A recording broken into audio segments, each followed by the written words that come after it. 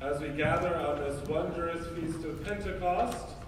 I hope that you all have been doing your homework as I've been instructing you, and I hope you are ready, and I hope that you can feel the presence of the Spirit that is in our midst, that is with us, that is waiting to come out and overshadow us and overpower us with his might. No, I'm not seeing it. I don't see it. I mean, if you're going to sit there like mopes on like little mopey people, I mean, how is the Spirit going to work in us? Do you realize what the Spirit has the potential of doing? You're looking at me like I have 10 heads. My brothers and sisters, this is reality. And this is what the church has lost in its appreciation and understanding of the great gifts of the Spirit. And so what we must do, my brothers and sisters, is be renewed, first of all, with our understanding of what the Holy Spirit is all about, so we know what we possess. We possess the Holy Spirit. The St. Paul says that we are the temples of the Holy Spirit. But at times I think we're just empty shells, because we do not acknowledge. Most of us, we think about the Spirit, maybe at baptism, but more at confirmation, and then it's done and over with. That is where it just gets started after confirmation. The Word of God tells us this morning, and in order to appreciate Pentecost, we have to understand the significance from the Jewish understanding in salvation history. One of the things in which we read last night in the Vigil of Pentecost, which was not the readings today, but we read from the book of Genesis, which reminded us of, again, the pride of mankind, that they desired to build a tower to reach heaven, so that they can become God themselves. We know that as the story of the Tower of Babel. And so what God had done in order to prevent that from happening is he gave them different languages and spread them throughout the whole world. And so we see that with sin comes disunity. And then we have to go next to Sinai, the Exodus. And when God made his covenant with Israel, he gave his covenant at Sinai.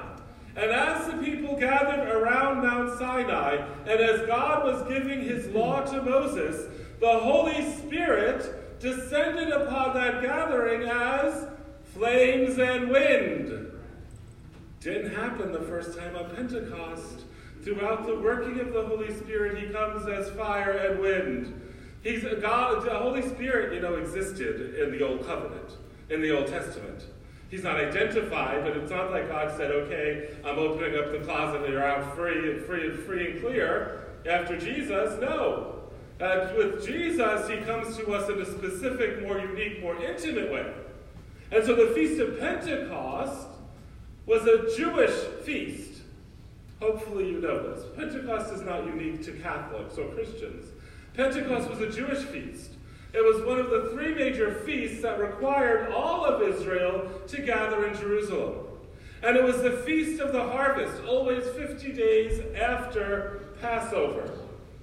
So 50 days after Passover, Israel again was gathered in Jerusalem in the Holy City. And as the Word of God tells us in the Acts of the Apostles, they were from all over.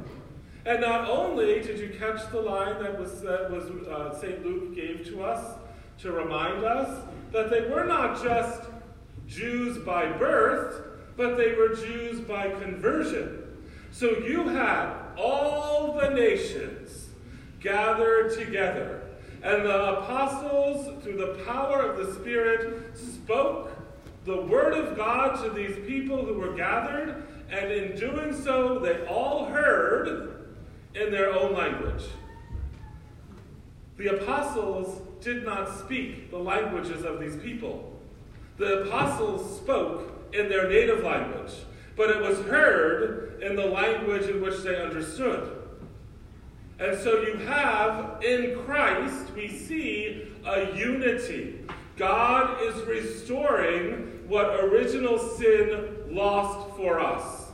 He is restoring us once again to the promise of eternal life with the angels and the saints, which begin here and now with the unity that we profess as believers in Christ Jesus. Devil, disunity. God, unity. All Christians should be one. There should not be this multiplication of denominations that exists in the world today. 32,000 at last time I checked. We are supposed to be one in Christ. That is the intention. That was what the Holy Spirit in Pentecost was reminding us. As Jesus tells us, he comes to us in truth. Well, now there's a hiccup right there. Because we live in a world that denies truth. We live in a world that says what's true for me may not be true for you. And so then we have to accept the truth of these people who are so far away from objective truth. And yet they want us to believe this logical fallacy that says there is no objective truth, which they present to us as objective truth. So if there's no objective truth, I don't have to believe anything they tell me. But that's what they want us to believe. And that is the situation that we are living in. And that is why you and I, my brothers and sisters, are empowered by the Holy Spirit to confess and to profess that Jesus Christ is Lord. He is Lord of the universe. He is Lord of our lives. And we desire all people to come to the knowledge of that truth we find in Christ. That is what and this is what the awesome Feast of Pentecost reminds us of. Pentecost in the Jewish feast was a harvest feast. It was a thanksgiving for the harvest and the fruit of the land. Now, interesting. Why is it that God would choose the Feast of the Harvest, recognizing the fruitfulness of the land, to send the Holy Spirit? Well, isn't it interesting that St. Paul, did you hear what St. Paul was talking about? He was talking about what? The fruits of the Spirit. Was he really? Yes! He was talking about the fruits of the Spirit. Did you hear them? Do you know them? Love, joy, patience, peace, kindness, generosity, faithfulness, gentleness, self-control. Those are the fruits of the Spirit. We only possess these fruits if we have the life of the Spirit within us. If you are lacking in love, joy, peace, patience, kindness, generosity, faithfulness, gentleness, and self-control, you do not possess the fullness of the Spirit. And that's a wake-up call for us. It is a wake-up call for us when we don't possess those fruits to remind ourselves of our need to pray for that outpouring of the Holy Spirit. That Spirit who doesn't just give us fruits is the reality, fruits are the manifestation of the Spirit at work in our lives. But the Spirit comes to us with sevenfold gifts, with 7 gifts of the Spirit. Now, my teacher instinct so wants to give a pop quiz. I want to ask you all to just take out a piece of paper, write your name on the top of the paper, and just list for me the 7 gifts of the Holy Spirit. Don't even tell me what they are. Just say, what are the 7 gifts of the Holy Spirit? And then what do we have? What do we have? I said, well, the previous Mass has got a big fat F. Because we do not appreciate. Now, luckily, I know as pastor, in the 17 years I have been a pastor, 7 here and 10 in my other parish, everyone who was confirmed at my parish had to know the 7 gifts of the Holy Spirit. They had to memorize them. They had to commit them to memory. Because these gifts, when we think of a gift, we think of a package, a present, nicely wrapped. If you get a present from somebody, do you just put it on the shelf and it's wrapping paper and say, oh, that's such beautiful wrapping. Let's just put it right there on the dining room table. And let me just look at that wrapping for the rest of my life. No! No, and depending on if it's something you're expecting or prepared for, sometimes you dive into that and rip that paper to shreds to get to the gift. This is what we should be doing with the gifts of the Holy Spirit. We should be ripping those gifts open so that we can truly possess them within ourselves. But if I don't know I even have the gifts, how can I open them? I'll give you an acronym, because your homework assignment, in case I forget, is to memorize the 7 gifts of the Holy Spirit. Puffwick. Puffwick. P-U-F-F-W-C-K. Yes, I know there's no I in it, but you got to remember the Puffwick. Piety, understanding, fortitude, fear of the Lord, wisdom, counsel, knowledge. Those are the 7 gifts of the Holy Spirit. Now, we don't need all those 7 gifts at one time, but throughout our lives, we need one of those gifts. Right this very moment and this day, each one of us needs one of those 7 gifts. If we don't know that we have that gift available to us, we don't know to call upon the Spirit to help us, to unfold it, to empower us with that gift that He so wants to share with us. And so what is piety? Piety is that I may find the service of God sweet and amiable. I find doing what God wants me to do joy-filled. Ooh, isn't that a fruit of the Holy Spirit? Oh, look, it's a fruit too. They're interconnected if you didn't realize that. You know, I think maybe you should memorize the fruits also. Who knows how much homework we're going to have by the end of this homily.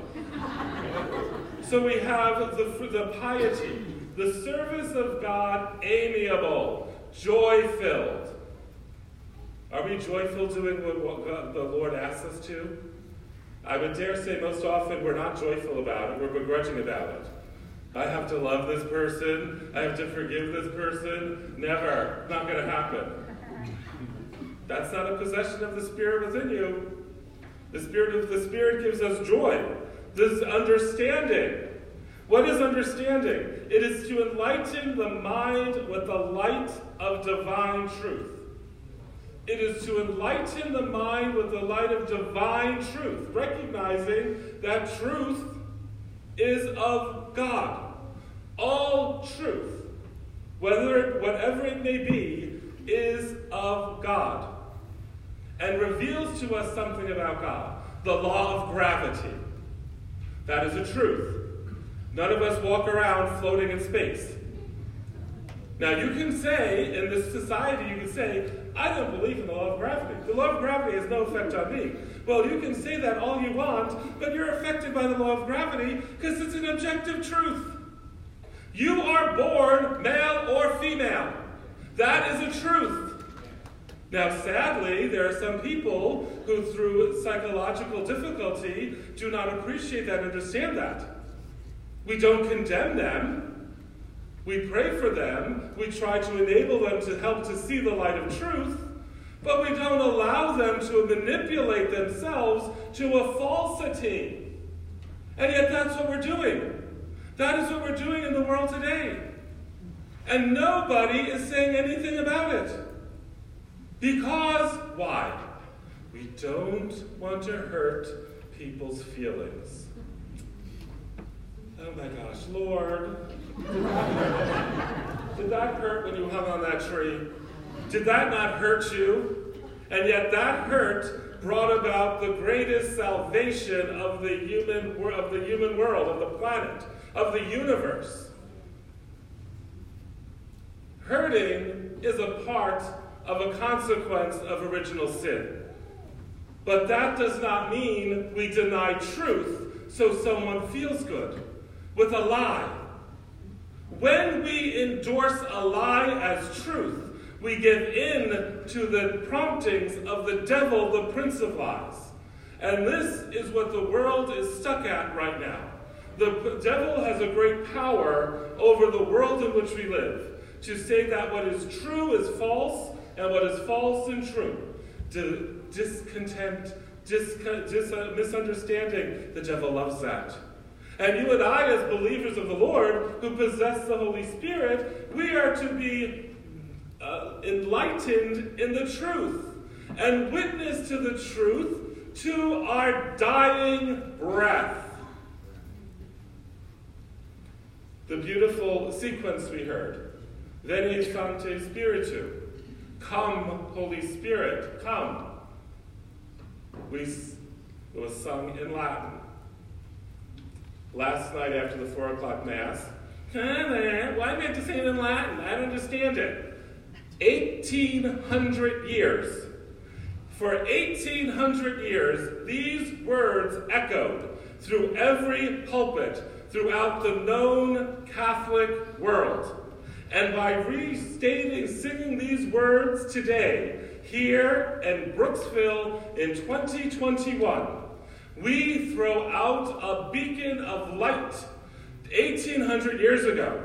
We sent out a beacon of light 1,800 years in the future, uniting ourselves with all Christians who profess their belief in Christ Jesus. And we are united with them in proclaiming and witnessing the power of the Holy Spirit.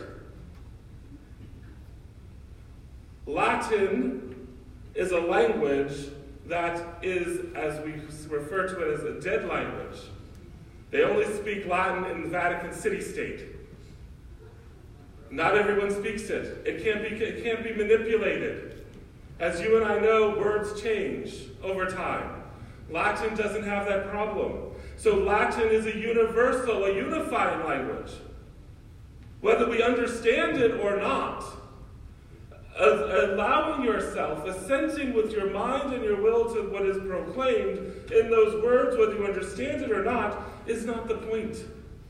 The point isn't to understand necessarily the words. The point is to accept what those words mean with regards to the Holy Spirit. Come, Holy Spirit. If that's the only thing you know of the Veni Sancte Spiritu, that's enough. That's enough. If we really mean it with our hearts, because the Holy Spirit was going to do what? Guide us in truth. The Holy Spirit is going to let us know everything we need to know about what is necessary to get to heaven. Counsel. No, sorry, I'm jumping ahead. So we go to fortitude. High understanding fortitude. Fortitude. To bear my cross with the Lord, to overcome with courage all the obstacles that prevent me from carrying the cross. So fortitude enables me to be strong in the sufferings which I'm going to endure. Because if you didn't realize it yet at this point in your life, all of us suffer. In some degree, in some shape and form, we all suffer. And we're called to unite that suffering to that of Christ on the cross.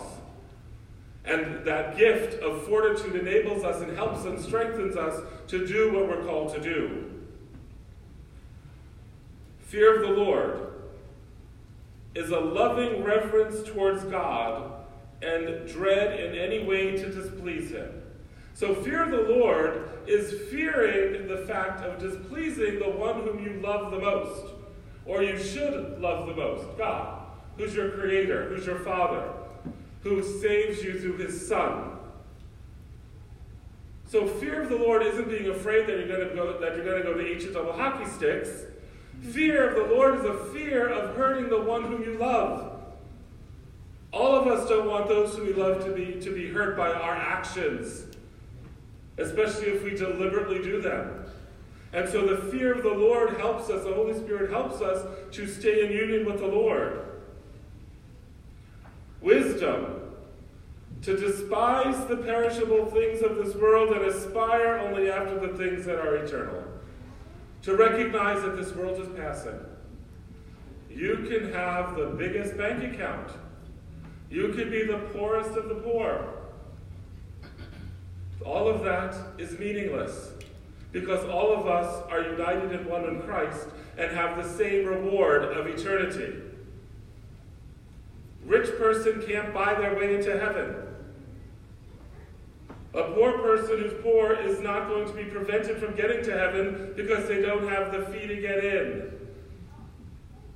all through the love of God being created on this planet, are privileged to enter into eternity. And therefore there is no greater or lesser. Remember, Jesus says the last shall be first, the first shall be last. He upsets the apple cart. He doesn't follow worldly wisdom. Counsel, that I may ever choose the surest way of pleasing God and gaining heaven. So counsel helps me to figure out, how do I please God? Very often, you and I are aware of what is good and what is bad. So making a decision is not always as complicated. A decision comes when both choices are good. Well, in these two good choices, which one is most pleasing to God, that is going to bring me closer to Him, that is going to bring about my holiness? That is what counsel helps me to see. And then lastly, knowledge, that I may know God and know myself, and grow in the wisdom of the saints. I have to know what makes me tick. I have to know my strengths and my weaknesses if I'm going to allow the Holy Spirit to take possession of me. I have to know what is my disposition, what sins I'm disposed to, so I can avoid those behaviors or those activities that is going to cause me to fall into sinfulness. Counsel is the gift of the Spirit that helps me to know that, to discern that. You know, if I'm plagued by gossip, then I have to make sure that I don't go to the break room on break, where I'm going to be around other coworkers and just gossip. Oh, Father's telling me I can't have coffee on my coffee break. I'm not saying that. I'm saying bring your own coffee in a thermal mug, and drink it outside. Because you know that if you go to that break room, you're going to wind up gossiping. We have to know. And we have to know, we have to allow that gift of knowledge and that gift of understanding and counsel to interact with each other. Because we possess this great gift of the Holy Spirit. My brothers and sisters, we have a God who loves us, who saves us. We have a God who not only has manifested himself by taking on flesh and walking among us, but who leaves with us the Holy Spirit to enable us to be guided in truth. You and I, sadly, do not take advantage of this gift. We leave it nicely wrapped on our dining room table, on our bedroom end table somewhere, and don't open and unpack this wondrous gift he gives to us. On this day when we close our Easter season, we are reminded that this is the day the Lord has made. We rejoice and we are glad, because God loves us, he saves us. He is the Lord of our lives and the Lord of the universe, and he sends forth to each of us the gift of the Holy Spirit to empower and strengthen us. Come, Holy Spirit, come. In the name of the Father, the Son, and the Holy Spirit. Amen.